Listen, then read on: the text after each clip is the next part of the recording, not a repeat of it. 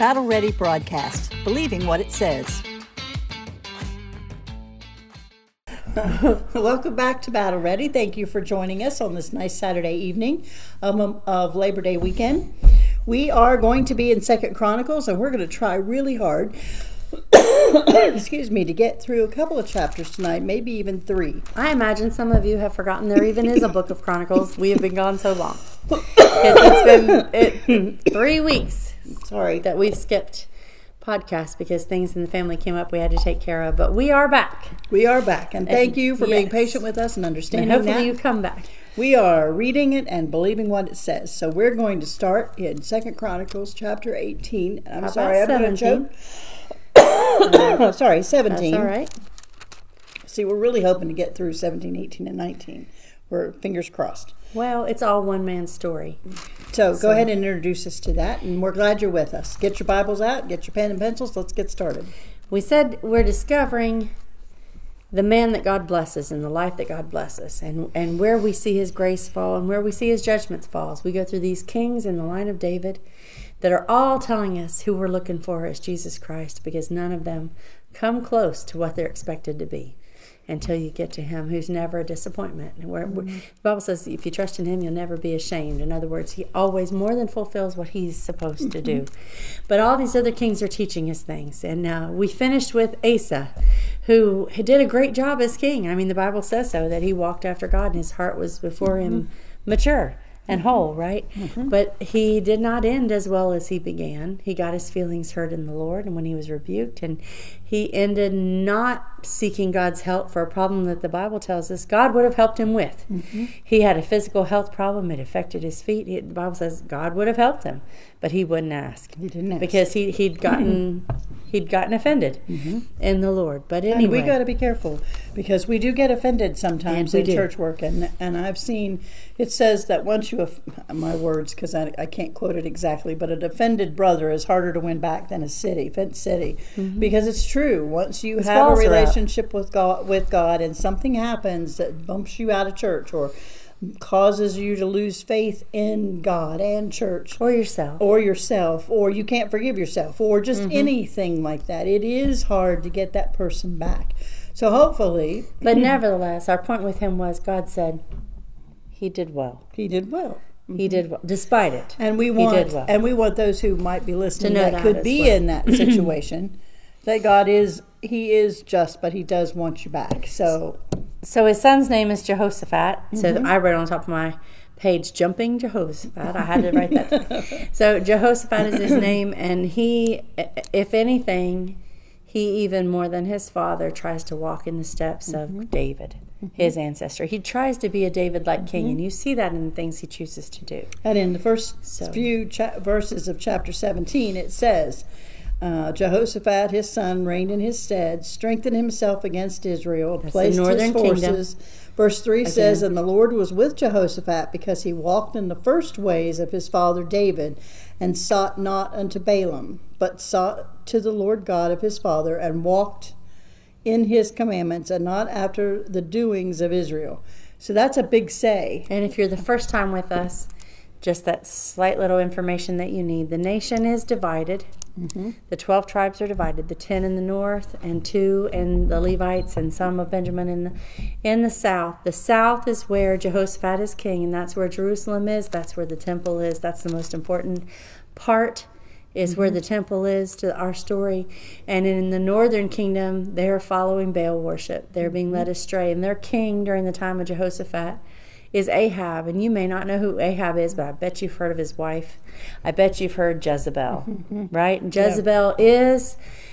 She is not a citizen of Israel. She's not a Hebrew descent. Princess. She is a Phoenician princess. She brings her religion with her, and she established Baal worship in the northern kingdom. They've already been idol worshiping. But up until this time, the idols that they used to worship, both in Bethel and I can't remember the other place, Dayton, they had 2 golden idols set up. But they believed in their heart that they were worshiping the God of Israel, but just in their own way, that they'd come up with their own priests and their own ceremonies, their own rites.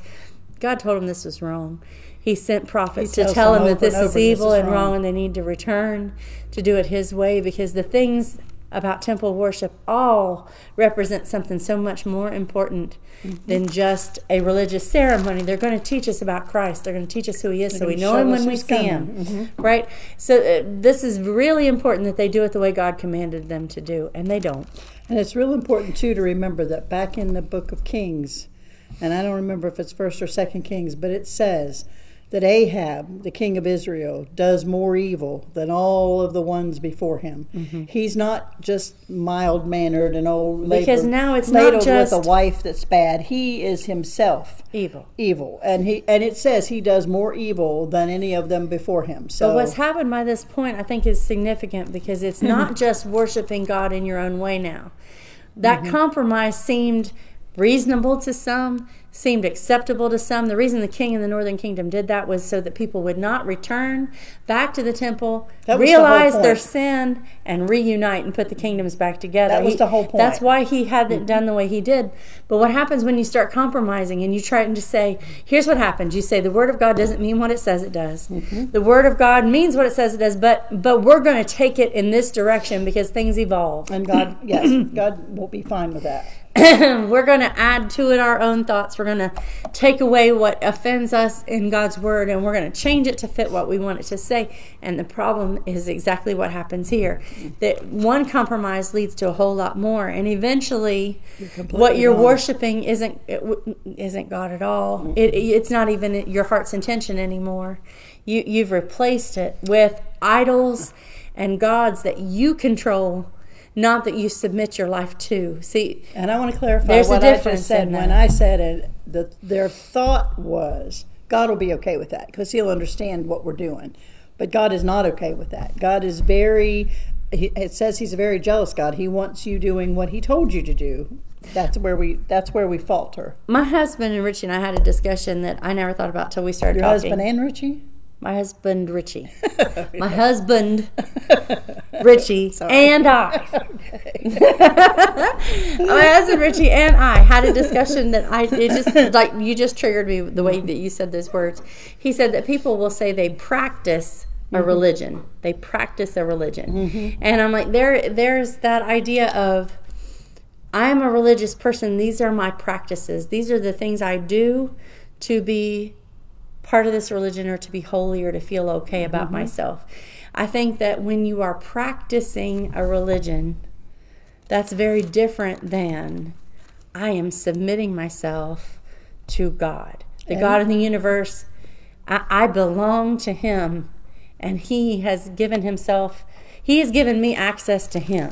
Well, right? So that's a different thing than a practice. And the thing, when you get right down to it, our human nature, I think the scripture says it best when it says we're stiff-necked, right? We don't want to bow our heads in submission to somebody else. And that's what God requires. Even though these idols they've set up, they'll do all kinds of sacrifice their for babies to. They'll sacrifice their money and wealth to. But somehow they find that easier than submitting themselves fully to a God who doesn't change and a God who always seeks to bless his own, right? If they'll turn to him and trust him. And that's it's the key. Interesting. He hasn't changed what his commandments are. He hasn't changed any of that. He hasn't changed who he is. He hasn't changed who he is. But we like to change what we think he should be. Now, right. I know we're not going to go all of 17 because I really hope we go through all of 18. That's a good chapter. But I just want to point out in 17. But we should say what he does because you said it. In 17, he says, and in the 3rd year of his reign, which is Jehoshaphat, he sent to his princes, even to all these people, to teach in the cities of Judah. And with them he sent the Levites and with them the priests, and they taught in Judah. This is verse 9. I skipped the names. And they taught in Judah and had the book of the law of the Lord with them and went about throughout all the cities of Judah and taught the people. To me, that's important because when you think about the last time that was really done, how far back do you go? I go back to Moses in the mountain when he reads Solomon did it too, though. Solomon did it a little bit, right? Solomon sent them out. Remember, he sent the Levites into all the places to read the law. And remember, somewhere in there, when we came across it, it said that after Saul, they tried to pick back up that because the teaching of the word or the teaching of the law had been lost. And then you don't see it again until a few generations. I mean, you see it in another king, Josiah, I believe, and then you see it when they come back to rebuild the temple. But you don't think that's a big deal? You know what I think is funny? I think it is a very big deal, but then the very next sentence of the verses say, verse 10, and the fear of the Lord fell upon all the kingdoms of the lands that were round about Judah, because they're going about reading what this law says. It changes everything. What God actually said to them. It changes everything. So what I think is interesting about that I have to say highlight. What I think is interesting about that to me is that we are such nerds that we love to go to seminars and learn new things. Mm-hmm. We love to go hear teachers talk about things. I really do. You would buy a new notebook and a new pen. Every time. I love it. Right? Yes, I will. I will just sit there and soak it in because I want to know things that I didn't know before. One of the things I love to do for work, and I apologize if my work people are listening, but I love when they have national meetings and we get to go hear what the new thing is. I love that. Well, this ain't that. This ain't that. And let me tell you why this ain't that. But I do love that. So, and you know this is true. Nadra had work people immediately quit listening because I'm about to dog everything that she just said. No, I'm not saying it's not fun to go learn new things. I've learned a lot of things that way, going to seminars and hearing people teach. Mm-hmm. This king decides that what his people need is to know the word of God. And that's what our people need. That's what he says. He said, I believe that our kingdom will be improved not just by military weapons, which he does that, not just by garrisons, which he does that. But he said, I believe what they need is the word of God, and they need to know clearly what it says so they can live by it and change and do what God would have them to do. And when he does, like you said, they are blessed. All around them, people are in all of them because of the change that's happened in this kingdom. He waxes great. Because the teaching. The reason I say it's not that is because I began to think, as I read this, I started thinking about, if we were to implement this program today, wouldn't that be wonderful? If the President of the United States would say what the nation needs is to know the Word of God. Mm-hmm. I guarantee you what you'd have people come in and they'd say 7 ways to a better marriage, 12 steps to walking with the Lord, 50, it's always a number, 15 things you could do to have a positive impact on your community, 9 things right? And they're going to come up with their new way to do snazzy. this. They're going to have acronyms. They're always acronyms. Yeah. We're going to have a word down the page. Act. We're going to, achieve. And, we're always going to have that. And we're going to spell it out in steps. Apologize, correct, and thank. You can have a T-shirt. Yes. You can go back with a pencil with it on it. Yes. And a notebook. That ain't that. No, that ain't that. Because I thought, well, so what are they going to go teach? He hires these teachers. He gets Not these only teachers. Does he hires the teachers, Levites go with them. Mm-hmm. Levites go with them to do priestly duties and they need to do. Go with them. But it's not the Levites necessarily doing all the teaching. They taught in Judah and had the book of the law of the Lord. This is scholars. Mm-hmm.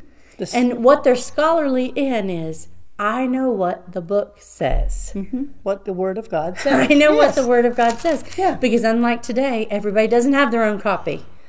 In my house right now, there's I'd be hard pressed to guess the number of Bibles that are in my house right now. Me too. And the abundance of wealth that represents. Mm-hmm. Everybody didn't have the Word of God, but these men knew and studied. And two, excuse me, they didn't have the Holy Spirit indwelling like we do now, but they also. But the Holy Spirit is always in His Word, and they always had to wait on somebody to tell them what it said. Well, they at least had to know. Mm-hmm. And if they don't for the Holy Spirit to reveal it to them, right, and to show them what it is, because they at least had to know what it says. I doubt they'd ever heard the whole thing. I doubt maybe it going too. their whole life and not heard the whole thing. I because agree. you didn't. Going to temple wasn't. Going to synagogue was a regular thing at some point, but going to temple might be a once a year thing. About sacrifice and you wouldn't hear the entire law when you went to the temple. Not in one you day. would hear No. what your grandparents remembered and what your parents remembered and what you'd had to contact with, and that's it. Mm-hmm. So you think about when these teachers go out.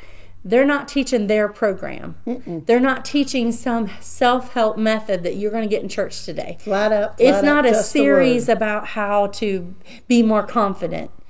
They're teaching the Word of God. That's all this they're doing. is what God said. They're teaching Genesis to Deuteronomy. They're teaching the story of Joshua and Judges. They're teaching talking about their exactly history. what's They're happened. talking about how they got to where they are. And we were one kingdom, and now we're two. Right? But they're talking about the Ten Commandments. They're talking about Noah. They're talking about this. And can't you imagine? This is how that where you at came this time from. it would be just like it is today, if they started talking about some things. I don't know what. Let's say. Do you see the man on the street interviews that people try to have, and they'll say, "Now, who was the first president of the United States?" And they're like, Fred. Bob Ross. You know what I mean? I mean, our nation is in this situation where, like, if you went out, we need teachers to go say, "Here's what the Bible says." If you try to tell really them about said our Bob country, Ross did. I'm telling you, if you tried to ask people today about our history, how many people on the street do you think would be able to tell you an adequate? And it's about the same number of years that they've been a nation. That's true. And how many would you think would be able to tell you an adequate history of the United States just on the street today, or know how the Constitution was written and where they got their ideas and why they believed what they believed, and how these different bodies of government? Did you know? I'm a homeschool teacher, so I pick on everybody all the time and tell them things they don't want to know. But did you know that in like before 1880, we fundamentally changed a lot of things after that, but before 1880, if you couldn't graduate school without being able to recite the entire Constitution and the Declaration of Independence. That was something you had to memorize. Everybody and people would hate that today because that's and just too much knew work. what was in it. Too much work. They can't do that. They're too lazy. No, I'm just saying we don't do that. We know. And they're in the It's too same. much work. They're in the same situation. They may not know who they are at all until they in start the Lord hearing it. until they hear it again. You know, you guys were in Egypt. Before that, hey, you had a father, Abraham, and God made him a promise, and that promise is still for you. And we're still waiting on the Messiah to come. Just think of what they're hearing for the first time as they go out and teach, and they send all these men to every part of this kingdom. Do you feel like that sometimes when I mean, I know our little podcast isn't anything great and big, but all we do is read Scripture and talk about what it says and believe what it says. Do you think people would be as hungry as these people were to hear the truth right now? Because I think they are. I think they're just as hungry. They just don't know what they don't know. Well, I can see. And that I don't part. mean about American history. I mean about the Word of God. But I can see also that people, once they heard that something they really enjoyed was sinful, they would have a problem with that, and then they'd start picking it apart. Well, you can't teach that, or you can't do that. But the fear fell. Fear fell, and the fear that it's not talking about like. So they didn't go out. It's talking and about this respect and awe of God, and like, oh my, I got it wrong. I got it wrong, and I've got things that I've got to fix. When the knowledge came, so did the ability to change, and so did the repentance come. And when they repented and God blessed, everybody around them was sending tribute, sending gifts, sending all these things to him. You find it says even the Philistines are paying tribute, and the Arabians are sending flocks. And tributes usually what you send if you're sworn enemies. And tributes usually what you send if you're under control. You're like, you're like, you guys are the power and authority in this region now, because look how God is blessing you. It started under his father Asa, but when we educated the people, and they know what's going on. Once you educated them and let them know God's word, not your great wonderful opinion, but the word of God, and not the public, it strengthened them. Preference. I can't say preference, but what the word of God said. This is what it says. What are you going to do with it? And apparently, they did well. They did well when they heard it at this point. And then don't forget too, before we jump into chapter 18, don't forget that the last part of chapter 17 says they have 1,160,000 men that are ready to fight. And I love that too. That's another reason I was valor. I'm glad you brought that up, because I was going to say that was in homage to David too. Because David was renowned for his mighties and the troops that they led. And then here's his descendant going, I want some mighties of my own. I want my And he gets Jehohanan and Amasiah and Benjamin of the tribe of Benjamin, Eliada and Jehoshaphat. I wrote these names down. Adnah. And he said, these are my mighties. And now let's see if we've got valiant men of the Lord that are willing to go into these garrison cities, these defensed forts, and protect and stand for God. And not all of them were soldiers all the time, but they'd be able to be called up to be soldiers and fight. And like, the strength of this nation and the prosperity of this nation is growing, and it's growing out of a knowledge of what God is, who God is, right, and who you are in light of who he is. And it's changed everything about their country. It's changed the whole country, the whole southern kingdom. Everything's changed. But then let's go to verse 1 of chapter 18. I wanted to hear you first read verse 12. I'm just verse curious. 12, and Jehoshaphat waxed exceedingly great. I did it! No, you didn't. I almost did it. Jehoshaphat waxed great exceedingly, and he built in Judah castles and cities of store. I really wanted you to say he graxed wildly. Yes, I know you did. All right. All right. What she's doing there. She's making fun of my dyslexia, but it's okay. That's all right. So, verse 1 of chapter 18 says... Dyslexia was a very serious word to throw on me there. It got very heavy all of a sudden. Okay, go ahead. Now, Jehoshaphat had riches and honor, I like this phrase, in abundance, and joined affinity with Ahab. So part of that sentence is really good, and the other part of that sentence... Wish you had a V8, don't you?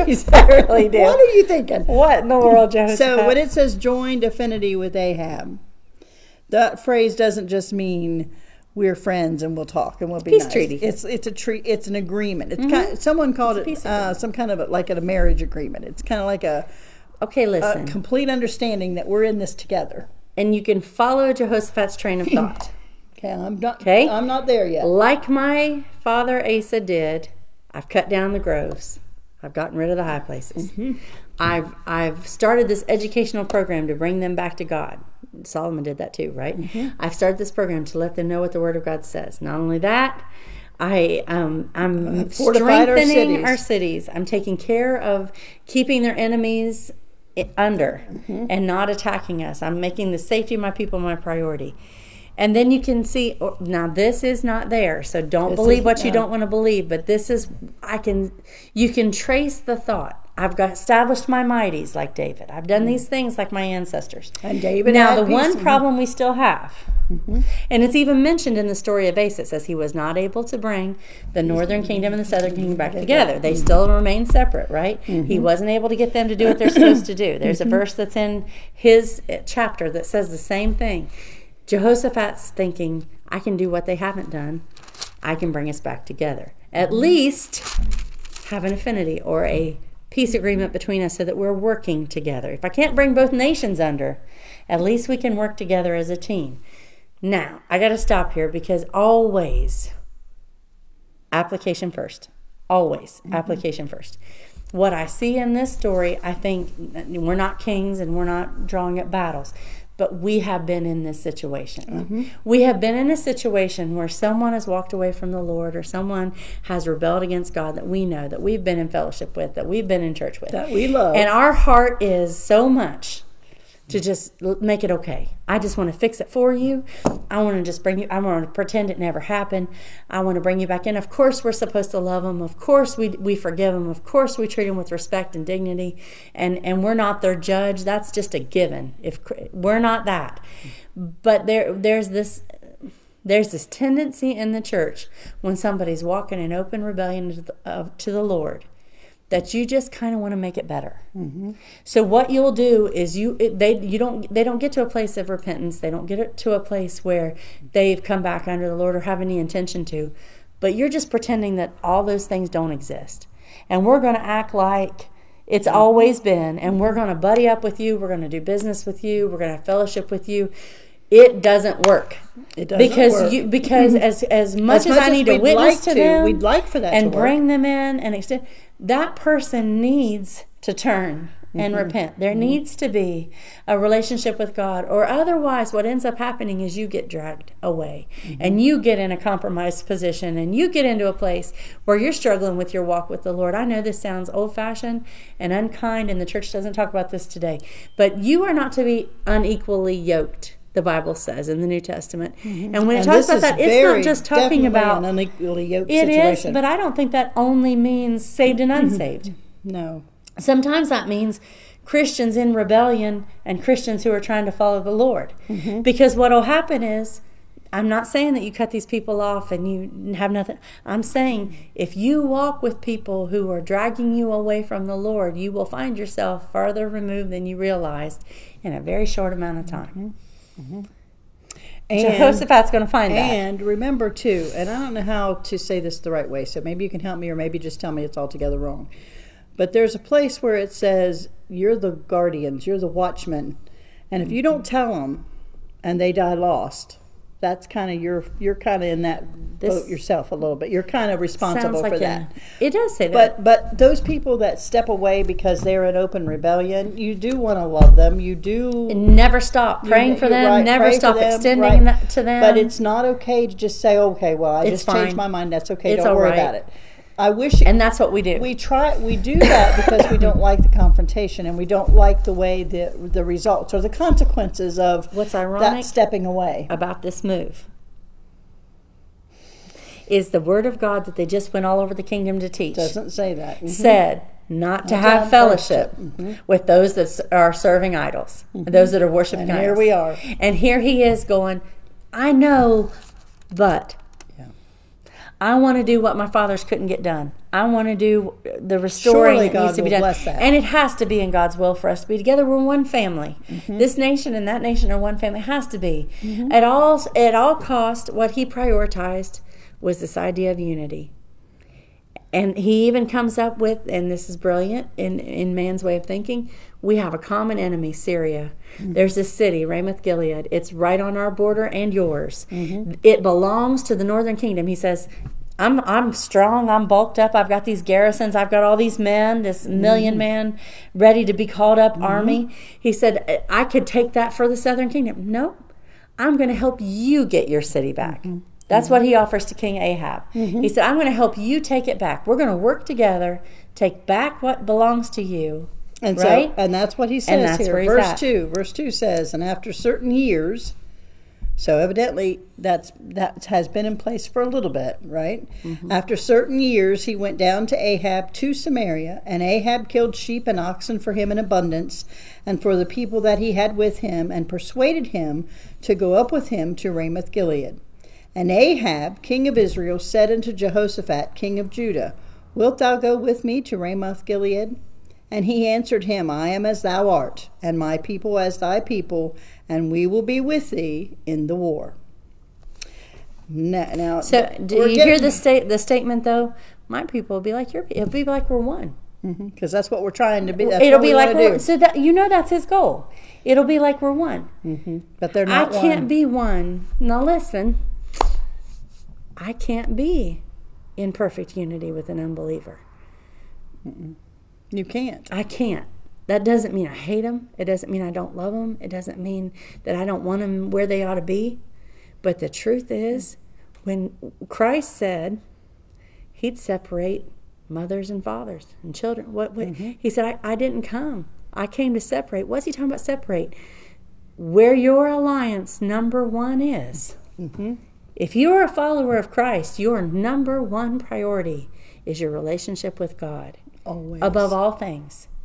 I can be kind, I can be a friend, I can be good to you, but I can't be in unity with an unbeliever because we don't have the same master. Mm-mm. I can't be in unity with somebody in rebellion because I'm not in rebellion. I'm serving the King. Mm-hmm. There's going to be that bit of difference. There's going to be a division. Since the very beginning of time, and we're people that have put God first have been hated by the world. Jesus told his disciples, they hate you because they hated me first. And they're going to call you hateful when you don't agree with them. They're going to call you unkind, intolerant. Mm-hmm. They're going to call you every name they can think. They're going to say the world would be better without you. Jesus said they would say that. Because if I can make it your fault, then I don't have to change what I'm doing.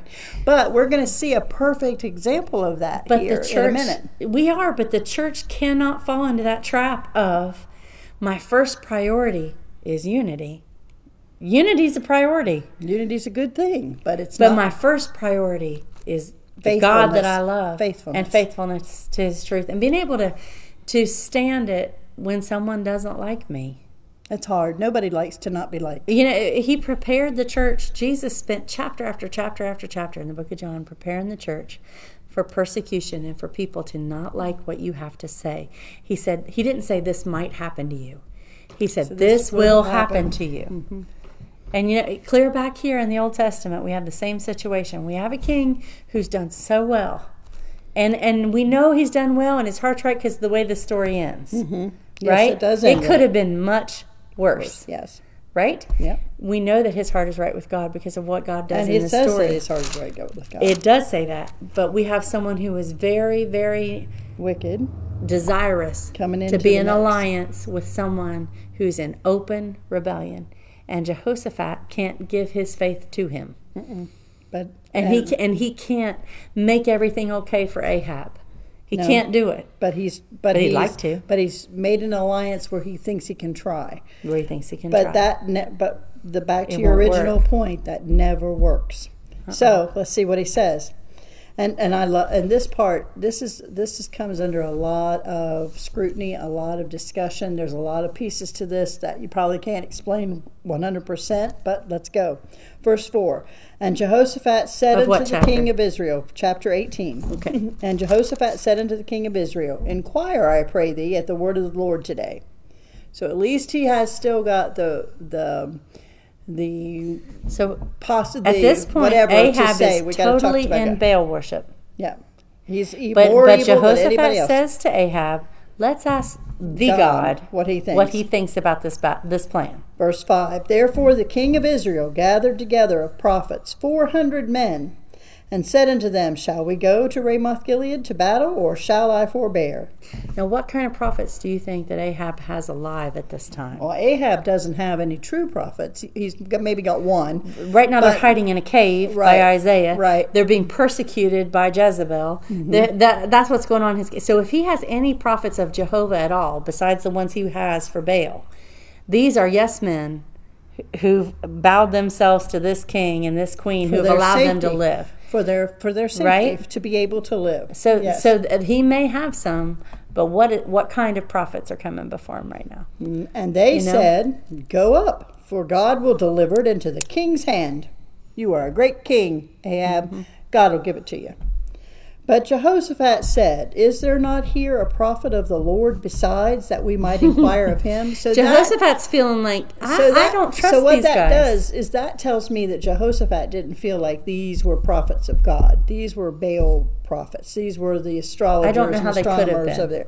He doesn't, that tells me he doesn't have any. He's like, don't you have. And the king, and this is my favorite, and I told Laura before we started this, I always laugh at this, and it is not funny, but I always laugh at it. And the king of Israel said unto Jehoshaphat, There is yet one man by whom we may inquire of the Lord, but I hate him. For he never prophesies good unto me, but always evil. The same is Micaiah, the son of Imlay. And Jehoshaphat said, Let not the king say so. In other words, come on. It'll be all right. Let's ask him. Now, why does he always have something bad to say? Because Ahab is more wicked than anyone that's ever been there. So if he's going to represent the true God, he's not going to tell Ahab anything good. You know what? I read my little section here says, the prophet kings hate. Yeah. The prophet kings hate. If you will be the kind of, and when I say prophet, I always feel like I have to say this, a prophet is not just someone who foretells the future. That's not his title. His title is someone who speaks for God, who speaks the word of God and for God, what God would have them to know. Now, sometimes that includes telling you what's about to happen, but sometimes that's just speaking for the Lord. There's less of that than you think. Yeah. And this man, Micaiah, he when they ask him, he's going to tell. He actually is a prophet of God. I'm not going to say he actually is. So when he answers, it's not what he feels should happen to the king. It's what God is saying to the king. Mm-hmm. And if you're Ahab and if you've rejected everything about God, of course you're going to hate the prophet of God. There are certain preachers that are okay with everybody. Mm-hmm. There are preachers in our country today that everybody likes. Nobody's got a problem with them. That's because they don't say anything. They're not speaking for God. They're not telling you what God's truth, because God's truth will cut one way or the other. Mm-hmm. God's truth will make you very uncomfortable. It'll make you repent, it'll save your soul. But it's not what you want to hear. It's never what you want to hear, right? Especially if you're living in rebellion to God. It is not what you want to hear. I don't want to sit under a preacher who only tells me what I want to hear, who pulls his punches, who preaches because he knows somebody is sitting there that might not like that. Well, I won't say that then, because they're actually dealing with that. I want to sit under a preacher who says, this is what God's word says. Mm-hmm. Right?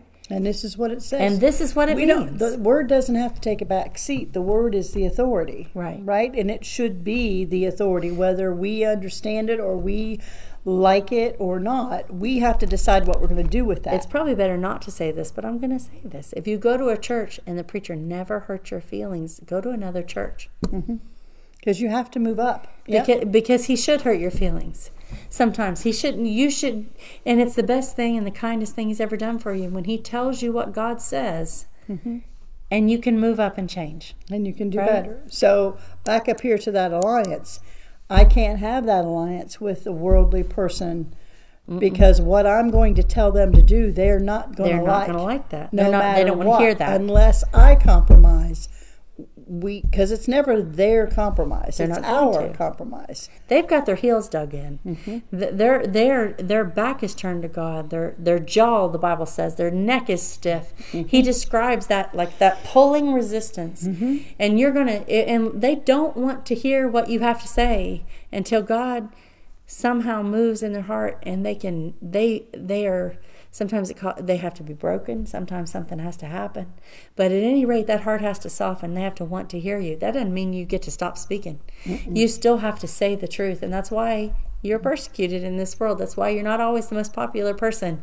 Because you are going to say what the Word of God says and say, that's how I'm going to live. Mm-hmm. When everybody else says, what's wrong with you? Why are you trying to make everybody uncomfortable? Why are you trying to make me feel bad? Mm-hmm. Why are you always judging me? I'm not judging you. I'm not making you feel bad. I'm not doing it at all. This is what God says. Mm-hmm. And this is what you need to know.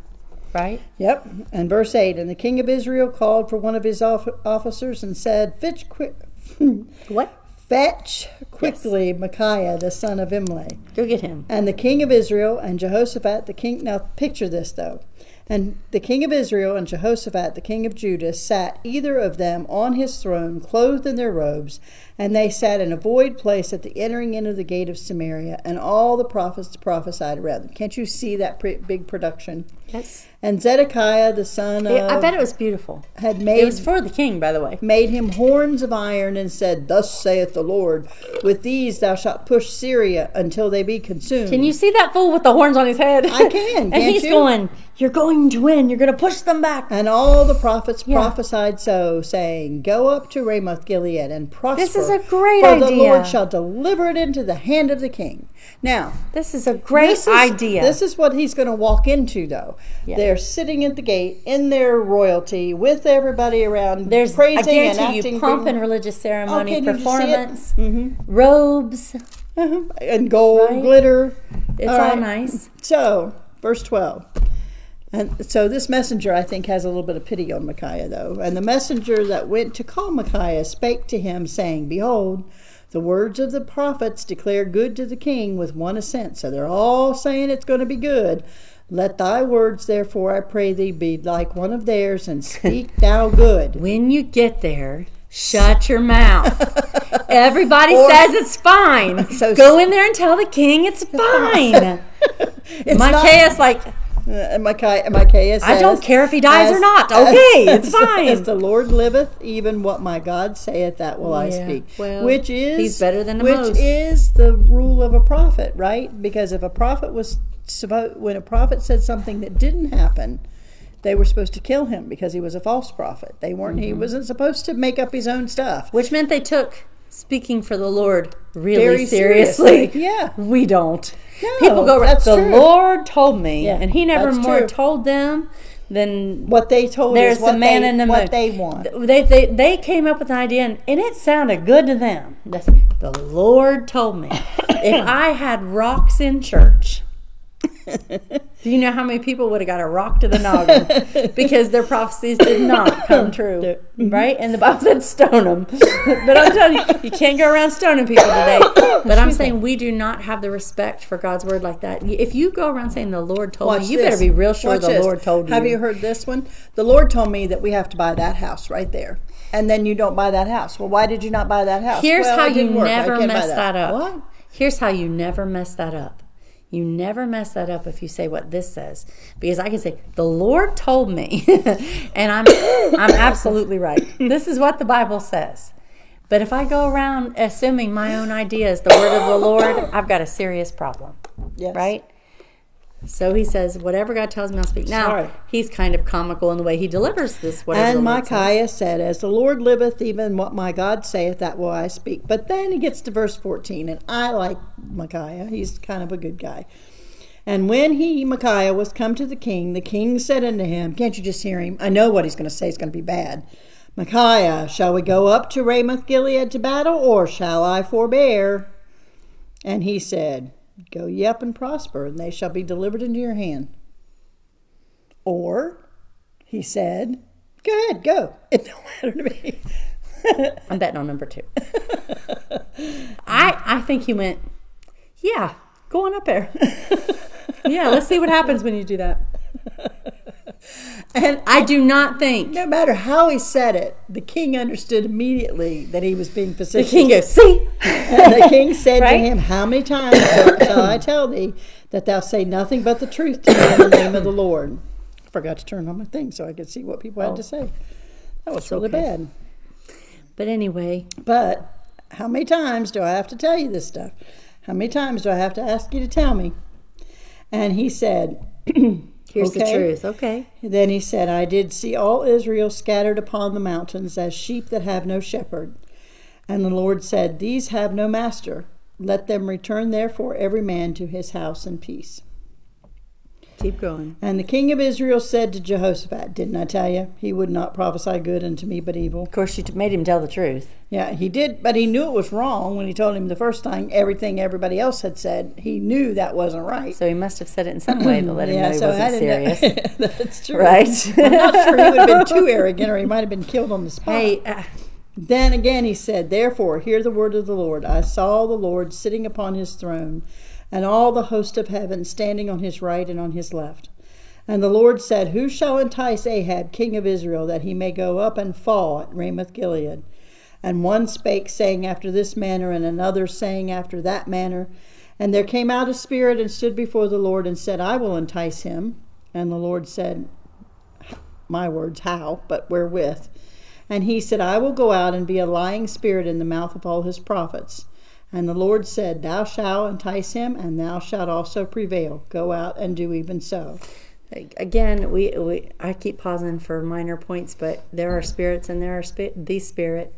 The Spirit of God is not these spirits. These lying spirits that were permitted to give Ahab, in judgment of God, the message that Ahab already wanted to hear, were all these prophets performing these great and swelling religious ceremonies and their great and swelling robes and their great and swelling actions with the horns and all these things. They are spiritual. But they're spirits of demons. They're telling him God is allowing judgment to fall on this man who's lived in rebellion to God and ruled in rebellion to God. And he is, and the Bible says that about us as well. It says you can believe a lie and be damned. You'll be enticed. It says, it is very easy to be deceived by the evil in this world that God will allow. If you rebel and that's what you choose, God will allow you to receive that message. He will allow you to be led in that direction. Micaiah said, that's what's happening here. You've got the spiritual counsel you asked for. You got the answer you chose. God allowed that to happen. But the truth is still the truth. No matter what you decide you want, rather believe, the truth is the truth. You're going to be scattered. You're going to be killed. And that's what he says in verse 22. We're not even going into why he's going to be killed, but if you want to read that, you can read that in the book of Kings and find out about Naboth's vineyard and the judgment that was on Jezebel and Ahab that is resulting in this that's going to happen.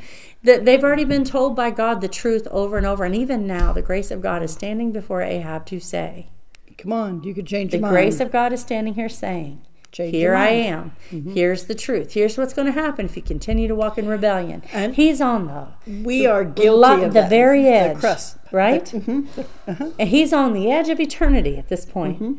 And God is still standing there with his man, speaking the truth. And this is what Micaiah says. Now therefore, behold, the Lord hath put a lying spirit in the mouth of these thy prophets. And the Lord hath spoken evil against thee. He already knows that. Been judged. He already knew that. But because he said to him, when he walked out and said, go ahead, go on, take it. They all had said that. Maybe they've been all dancing around and running horns through the crowd. They've all been doing that. But judgment's been made. Right? Then Zedekiah, the son, the one with the horns, came near and smote him on the cheek, hit him, punched him in the mouth, that's what he did, and said, which way went the Spirit of the Lord from me to speak to you, unto thee? And Micaiah said, behold, thou shalt see on that day when thou shalt go into an inner chamber to hide thyself. Then the king of Israel said, take him, Micaiah, and carry him back to Ammon, the governor of the city, and to Joash, the king's son, and say, thus saith the king, put this fellow in the prison, and feed him with bread of affliction and water of affliction until I return in peace. And what's his answer? He doesn't say, no, please don't send me. He says... Do you see the similarity between the reaction of that false priest punching Micaiah? Micaiah, however we start saying this word. And what happened when Jesus was before the Sanhedrin. And they say, smack Jesus across. They say, he's blindfolded. Prophesy, tell us who hit you. You think you're God. You think you hear from God. You think you have, you are the Son of God. Well, you tell us which one of us hit you. You know, this game they're playing. And that's what this prophet says to him. He says, you lying spirit came in. Which way did he go? You know, I'll punch him. Tell me which way he went. It's that same mockery of those that are in league with Satan, those evil spirits that are tormenting this prophet of God. He's standing in that same place because it's always about Jesus, by the way. Every Old Testament saint that ever stood on the word of the Lord was painting a picture of who Christ is, that infallible truth that he is. The prophet's not, he's not, but he's standing in a picture, standing before the enemy. You can see the parallel there in what's happening, right? You can. And Micaiah says, if you return in peace, then the Lord hasn't spoken by me. He said, I'm not worried about being wrong. That taunting, he's like, listen, it's all going to show up in the end. And when he tells him, where did that evil spirit go? He said, you'll know. When it's your time to die and you go to your secret chamber, you want to know where the demon's going to be? Right there with you. Right there with you. I mean, and in other words, you have pretended to be. But what he didn't do is God's what we man, do. But you're not. What he didn't do that we tend to do is when they call our bluff, we back down. Right. And we have the answer. We have the right word. He said, I'm not worried about this being wrong. And he you know why he's not worried about being wrong? Because it's not from him. This came from God. And he's not even worried about the bread of affliction and the water of affliction. He's not happy about that, I'm sure. I cannot imagine how this man suffered. That's where it's not funny. Because he said, we're going to torture you until we return. For daring to speak the truth. He said, you ain't going to return. We don't know what happens to this man of God. I know he was in God's hand, but we don't know how long he suffered. We don't know what death he may have been put under because of what he spoke, when he spoke the truth to this man. But we do know that he didn't back down because he said, this isn't my word. This is what God says. There's no way you're coming home. Right? And he says, and he ends his part of the story by saying, hearken all ye people, listen. I'm telling you one more, listen. He doesn't go out screaming and crying and begging for mercy. He says, pay attention. I'm telling you what this is going to be. Pretty serious stuff right there. I hate that for him. I would like to hear where he comes out of this okay, but I don't hear We're not told what God does with Micaiah, but I know that God is always faithful to his people. And he'll take care of And he said somehow. He said that there are people, this is in the book of Hebrews, that Paul writes through the inspiration of the Holy Spirit. That the world was not worthy of. And he's one of them. We're not worthy of him. People that will speak the truth when God asks them to speak the truth, that will stand despite the consequences. And we're not worthy of those I wish we didn't buckle so much when they call your bluff, when they puff up, when they get angry because it offends them, and they accuse you of being the problem when it's not. You're not. All you are is a troublemaker. Don't you see this is a plan for peace? Don't you see this brings the nations together? Don't you see this is what God would want to do? He still has to speak the truth. then we still have to speak the truth. I wonder how Jehoshaphat feels right there. We're not told. We're not told. But he is a man of God. And he hears all this. And he's hearing this conversation. And he's about ready to go in battle with this. And he too knows that obviously Ahab didn't really believe the other ones, because when he said the same thing the other ones said, he egged him on to say more. And I know we're getting close to 10 minutes, and I would like to just talk about what happens in chapter 19. Go back, please, and read 17, 18, and 19. They're short chapters. But when we get to chapter 19, they go ahead with the battle. I feel like Jehoshaphat might have wanted to say, hey, why don't we call this off? You know what I mean? Mm-hmm. But it doesn't say that. Well, it doesn't tell us that he do that. It says that they go ahead into battle, and they're going to go fight for this Ramoth Gilead territory that's under Assyria. But Jehoshaphat in all of this should have had He has so many things, because Ahab says, you dress up like the king, and I'll be in normal clothes, and we'll go into battle. But you dress up so they can see you're the king. Here's how the reasoning goes. I know that this person is not saved, but I am. So God's going to take care of me. I know this person I'm going into business with doesn't know the Lord, is not a Christian, but I'm a Christian, and I'll make sure everything's okay. I know that sometimes when people marry unbelievers that they have a hard time of it, but I know that I'm going to be okay, because I'm not going anywhere. I'm staying faithful to God. I'm the exception to the rule. It's going to be okay. He doesn't back down from this plan because it's his plan. Mm-hmm. And he thinks it's a plan that's going to bring these people together. But he's had warning after warning after warning. Kinds of warning. And you know what the next warning is? I'm just going to say it. The next warning is Ahab has a great idea. Ahab says, now, when we go into battle, we shouldn't both be dressed as kings. You dress up as a king. You wear your kingly robes in the battle. I'll hide. And I'll just wear like what a regular guy wears. Because I'll trick God. Where is the light bulb, Jehoshaphat? Where's the light bulb that you are going to go in dressed like a king, and they're coming but he's after going to you. be disguised as a regular warrior? But the king of Syria, and I don't know how Ahab knew this or had an inkling of this or if he had a spy to this fact, but the king of Syria had said, I'm not necessarily worried about killing every soldier on the field. We're killing the king. Mm-hmm. And so he dresses his friend, as the king. Yeah, this person who's sticking his neck out for you, who is mighty, blessed by God, who has the garrisons, has the forces, has the troops, whose plan it is to help you out. He's some friend. You're saying, now listen, Jehoshaphat's saying, I'm going to help this northern neighbor. Ahab's saying, if they kill Jehoshaphat, maybe I have both kingdoms. That's me. Mm-hmm. Maybe I'm in charge now. Mm-hmm. Right? That's how good a friend he's made. That's how good an alliance he's made. Yeah, that's as good as that marriage alliance gets. That's right? That thing where you think it applies to everybody but me. It's not going to cost me. But it is. But Jehoshaphat goes into battle. And they do come up around him, but they realize he's not the king. So God, it says, the Lord helped him, and God moved them to depart from him in verse 32. Verse 32, it says, and it came to pass that when the captains of the chariots perceived that it was not the king of Israel, they turned back again from pursuing him. So even though he was target, they were coming after him. They intended to kill him. God was able to move them to depart because they realized he wasn't Ahab. That's the hand of God all around him.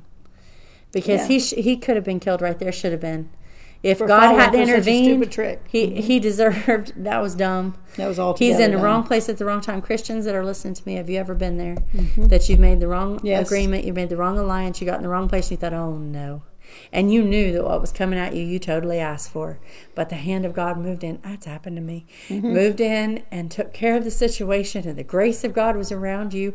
You don't know how you made it out there alive, but God did it. And he took care of it. That has happened in my life. Mm-hmm. The hand of God has got me out of more stupid situations that I've gotten myself into than I can care to count. Yes. But God watched out. All of us says that's true. I don't think that happens if Jehoshaphat's heart's not right with God. Mm-mm. I don't.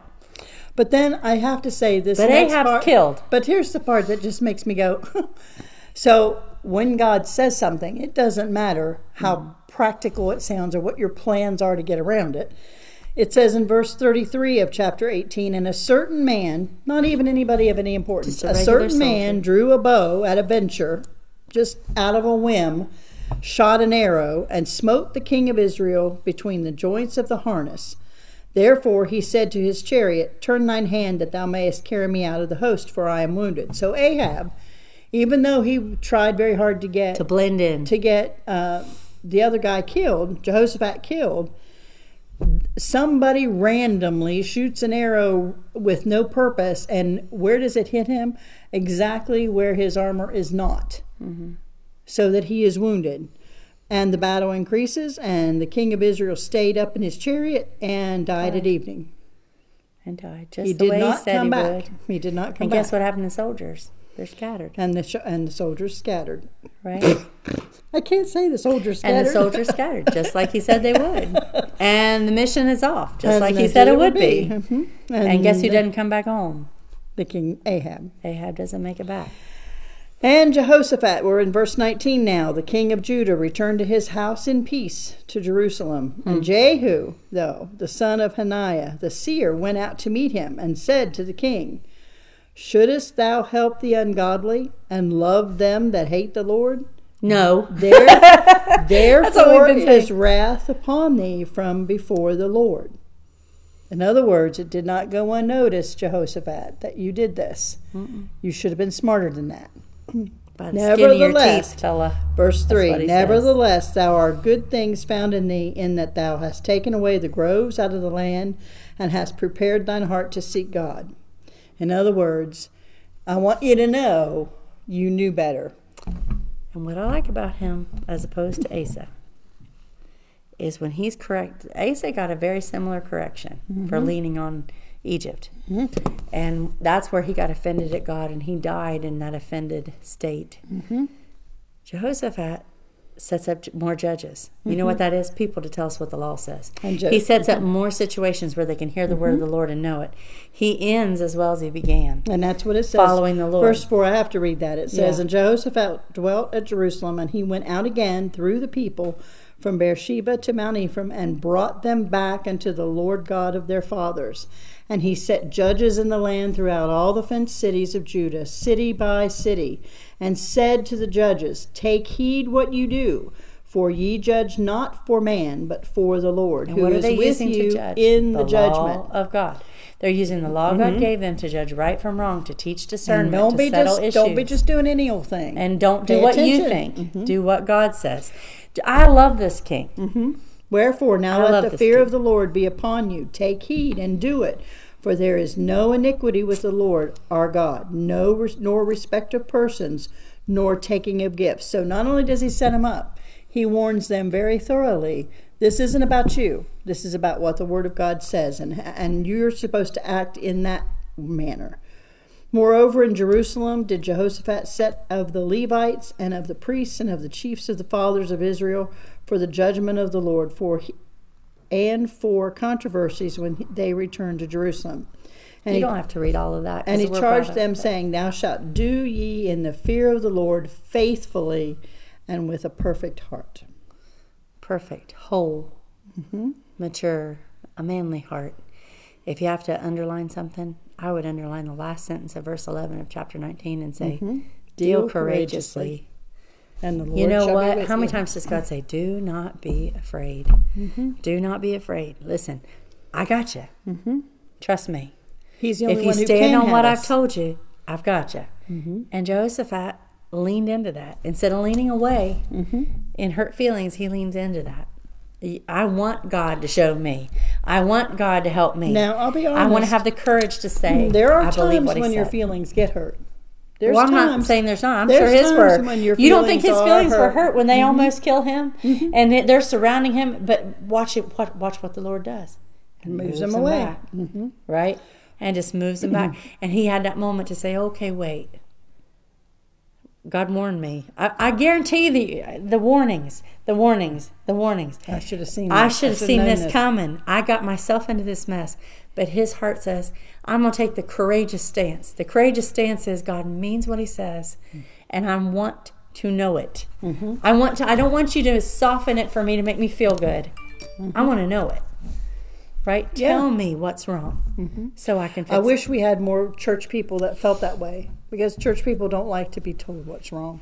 And we have a fear of it, because we think that means you're lost forever. Or if somebody tells you you're doing something wrong, well, then I must not even be a Christian. You take it to the extreme end of the line, instead of realizing what a gift it is to know for God to care enough to tell you so that you can fix your relationship with Him. Right? That's a blessing. That is a blessing. And you wouldn't have thought we could have got through chapters, did it. But we did it. We got all the way through. Yes. So, the moral to this story is live courageously in the Word of God. And courageously means accepting what God's Word is true. Right? Accepting it as true. And letting it, whatever that means, has to get broken, busted, or rearranged. Okay. That's kind of how we... All right. That's how we picture this Battle Ready program, is we just believe what it says. And there's a prophet that kings hate, but that prophet ought to be who the Church of God loves. They ought to say, thank you, God, for sending us someone who'll tell us the truth. And not just making it easy. So keep your Bibles open, keep studying in the Word. Join us or join your church tomorrow for Sunday school and for service, and stay battle ready. We'll hopefully see you next time.